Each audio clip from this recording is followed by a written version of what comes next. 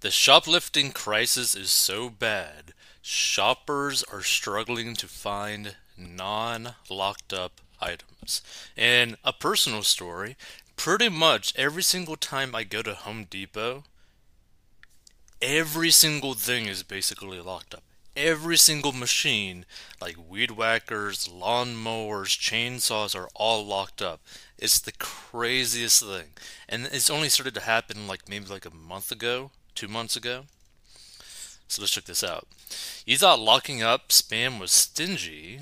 This is a whole different kettle of fish. Like, what are, what is up with that? I don't know. The shoplifting crisis plaguing the nation has become so bad that fed up shoppers are now struggling to get their hands on even the most basic essentials, which are increasingly being stashed away under heavy lock and key. A $3.99 can of cheap meat spam was protected in plastic anti-theft cases at a Juan Reed in Manhattan's Port Authority last summer. And now, even a lousy tin of tuna at half the price is getting the same treatment at one of the chain stores in Penn Station under Madison Square Garden. That's crazy. You're gonna be like chaining things up for like a $4 item, a $2 item. That's pretty insane. Like with the Home Depot thing, I could kind of understand a little bit more simply because those are like $100, 150, 300, $500 items. But even so, those items are like massive, right? So it's going to be pretty hard to steal that. I can understand the ease of stealing like a can of tuna because you probably just stuff it inside your pants or your pocket, but I don't know, that seems pretty crazy to me. The Post visited a handful of shops in the Big Apple on Friday to find a slew of low priced items, including Dawn dishwashing liquid, $2.19, Vaseline lip balm, $2.79, kids toothbrushes, $3.99, Cadbury chocolate, $3.99, and the $1.79 can of tuna locked in cabinets that require customers to ring a bell and then wait for employees to eventually get them. I'd be coming and ringing that bell all the time to get what I need, said frustrated shopper Karen Brown, 62, as she tried to flag down a staffer to hand over antihistamines at a Juan Reed at the Port Authority bus terminal. It's totally annoying. Brooklyn resident Kay O'Neill, 37, stressed that shopping at some stores now is nothing but a hassle with more and more products caged up. Yeah, like personally, if I was in an area and I was originally just shopping at this one store and basically every single thing was getting locked up, I would basically just stop shopping at that store, right? Because like, why would I want to deal with the hassle of having to get someone for a can of tuna? Why would I have to deal with the hassle to, well, want to deal with the hassle to get someone to get like, I don't know, maybe a loaf of bread, right? Like it would just get kind of like so stupid. It's a struggle, it makes your day longer, he said, waiting for employees to unlock items at the shops, which have transformed from quick stops to pick up a few essentials to inconvenient stores. If you pick this one and want another one, you gotta call them twice, he added, pointing to the array of locked up face creams at a Walgreens in Brooklyn's Kensington neighborhood. About 75% of consumers say they are now relegated to shopping in stores where products are being locked up in cabinets to avoid rampant theft, according to a new National Retail Federation survey that recently polled 5,000 shoppers nationwide. A Walgreens in Crime Road, Chicago rolled out a new store layout this week that locks away all but two aisles of products from shoppers as part of a reported push to crack down on rife shoplifting. Like, look at this. Literally every single thing in this aisle pretty much is locked up except for maybe hairspray. Like, this is so insane. The store made the move at least partly to mitigate theft, according to an email sent to a concerned customer from the company, CWB Chicago reported. A rep for the mega pharmacy chain told the Post that the company is trying to test out a digitally driven shopping experience, but wouldn't confirm it. It is also trying to thwart thieves. The introduction of the locked up Chicago store comes as retailers across the country continue to battle an ongoing spate of thefts and smash and grab robberies, which has sparked chains to shutter in large cities, including San Francisco. And in the Big Apple, retail thefts have spiked by 77% over the past 5 years, according to the latest NYPD stats. The number of incidents has only dipped slightly so far this year, and even though there are more cops on the retail beat and Mayor Eric Adams has been pushing a long-awaited retail theft strategy plan, there were 13,738 reported retail thefts through the end of March this year, compared to 14,790 over the same span in 2022, the data shows. And currently, under New York's bail laws, perps busted stealing items less than $1,000 can be slapped with a petite larceny charge, a misdemeanor that is non-bail eligible. So basically what this means, right, for those that might be listening, you could basically, let's see, this is like a Diet Coke can. You could literally steal like 20 of these like cases, like with like 24 packs of these Diet Cokes, and just walk out.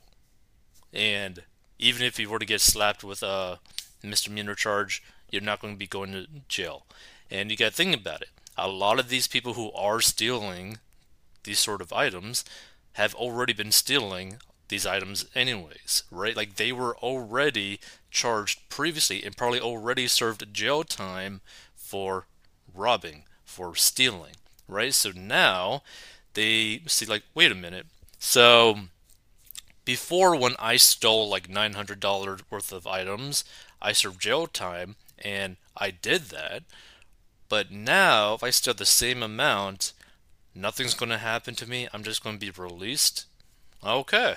I'll just do that every single day. I mean, just think about it. They could also just like resell all the items that they basically stole onto like eBay or something, or in their local community for like half price, make a profit, like pure profit, because it's free for them to chart, like to steal it, right? So they could easily be making like $500 a day, basically in profit almost, just pure profit. But the thing is, a lot of these people who do end up stealing this stuff tend to steal, sell it, and then basically use it to buy illicit material so that they can basically shoot it up into themselves, which then causes them to steal again. It's just this horrible cycle. But like this is an issue, right? To have like this amount at like $1,000, like you're basically incentivizing people to steal, right? You're like, hey, I could just go like pretty much every single day and just steal $500, right? Like, I mean, just to put into perspective, what, $500 times 365 days in a year is $182,500 a year. Like, dear Lord. By the way, there's so many stores that probably aren't even reporting these thefts because they can't actually do anything. Lord. So, half of those polled in the National Retail Federation survey, which was released Thursday, said police in the courts are too lenient on shoplifters. It's not going to change because they keep stealing. It's not going to stop because the economy is going down the toilet, said Brown, a retired Rikers Island corrections officer, while waiting for service at the Port Authority to Reed. The consequences for stealing aren't severe, she continued, adding she saw people run off with a whole shelf of stuff in the same store last week. When they steal from these stores, authorities hit them with a citation and tell them to go home. Like, that's all they're doing in this situation. So, just like ask yourself if you stumble upon this like episode, right? If you are a criminal already, probably already got a record for stealing already, right? And you know that you're just going to get a citation and basically told to go home after stealing like $900 worth of stuff from that store, what are you going to do? You are probably going to go hit another store someplace else. Or you're just going to go home, come back to the same store the very next day, and nothing's going to happen to you. Like, This is just crazy. Like, this is literally crazy. This is so beyond stupid for New York City to do, and it's going to destroy all of these stores, like every single one of these stores. They don't lock them up, they give them a desk appearance ticket and let them go home, so why wouldn't they just grab something and walk out with it? Brown added.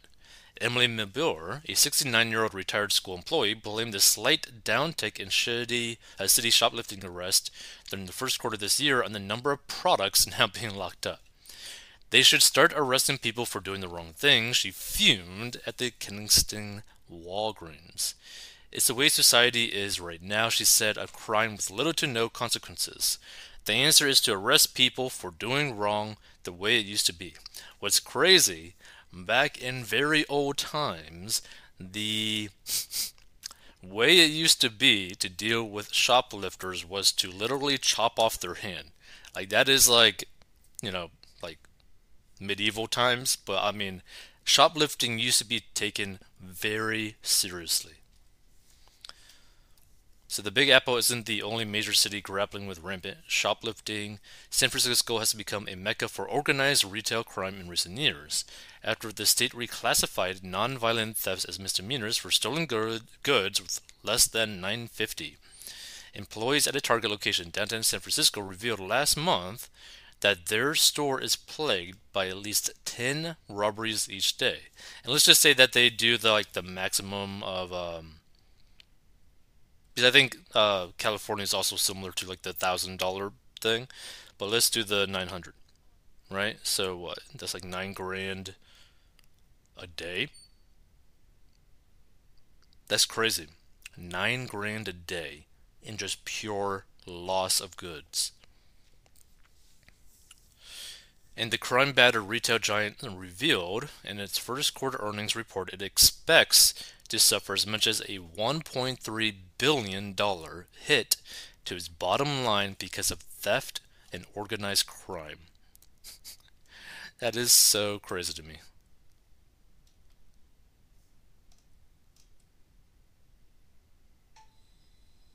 In a few years, corporations with stores will just move out. These areas are full of thugs, drugs, gangs, shoplifting, and violence, too much to maintain, and people who work and shop in these stores are in jeopardy. The security is limited based on liability, and these areas will become a complete ghost town. Yeah, you get what you get, and you don't get upset, especially when your reps put in the ill conceived policies to begin with. Yeah, so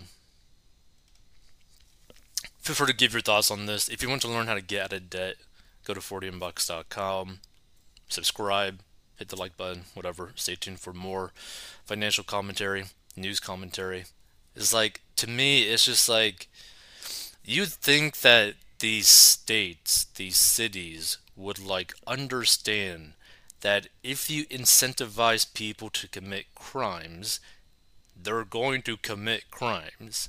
And the side effect of that is that the stores that are affected by the crimes are basically going to collapse, and then all the customers that were relying on that store to be there are going to basically be collapsing too, because a lot of people can't like go travel 30 minutes, 40 minutes to a grocery store. Like, financially speaking, it may not make sense to them. Time wise, it may not make sense to them. So like, especially if they're like in a big city kind of thing, so it's like that like nearby store that's like 5 minutes away, they might have a lot of needs met by that store. And if that store goes away, they're kind of screwed. And they might have to pay like an arm and a leg for the same thing that might be like 30 minutes away if they can even get there.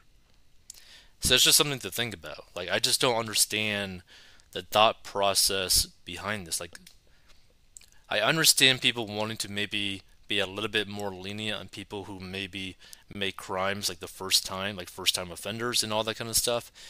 But to incentivize people to commit crimes constantly does not make sense.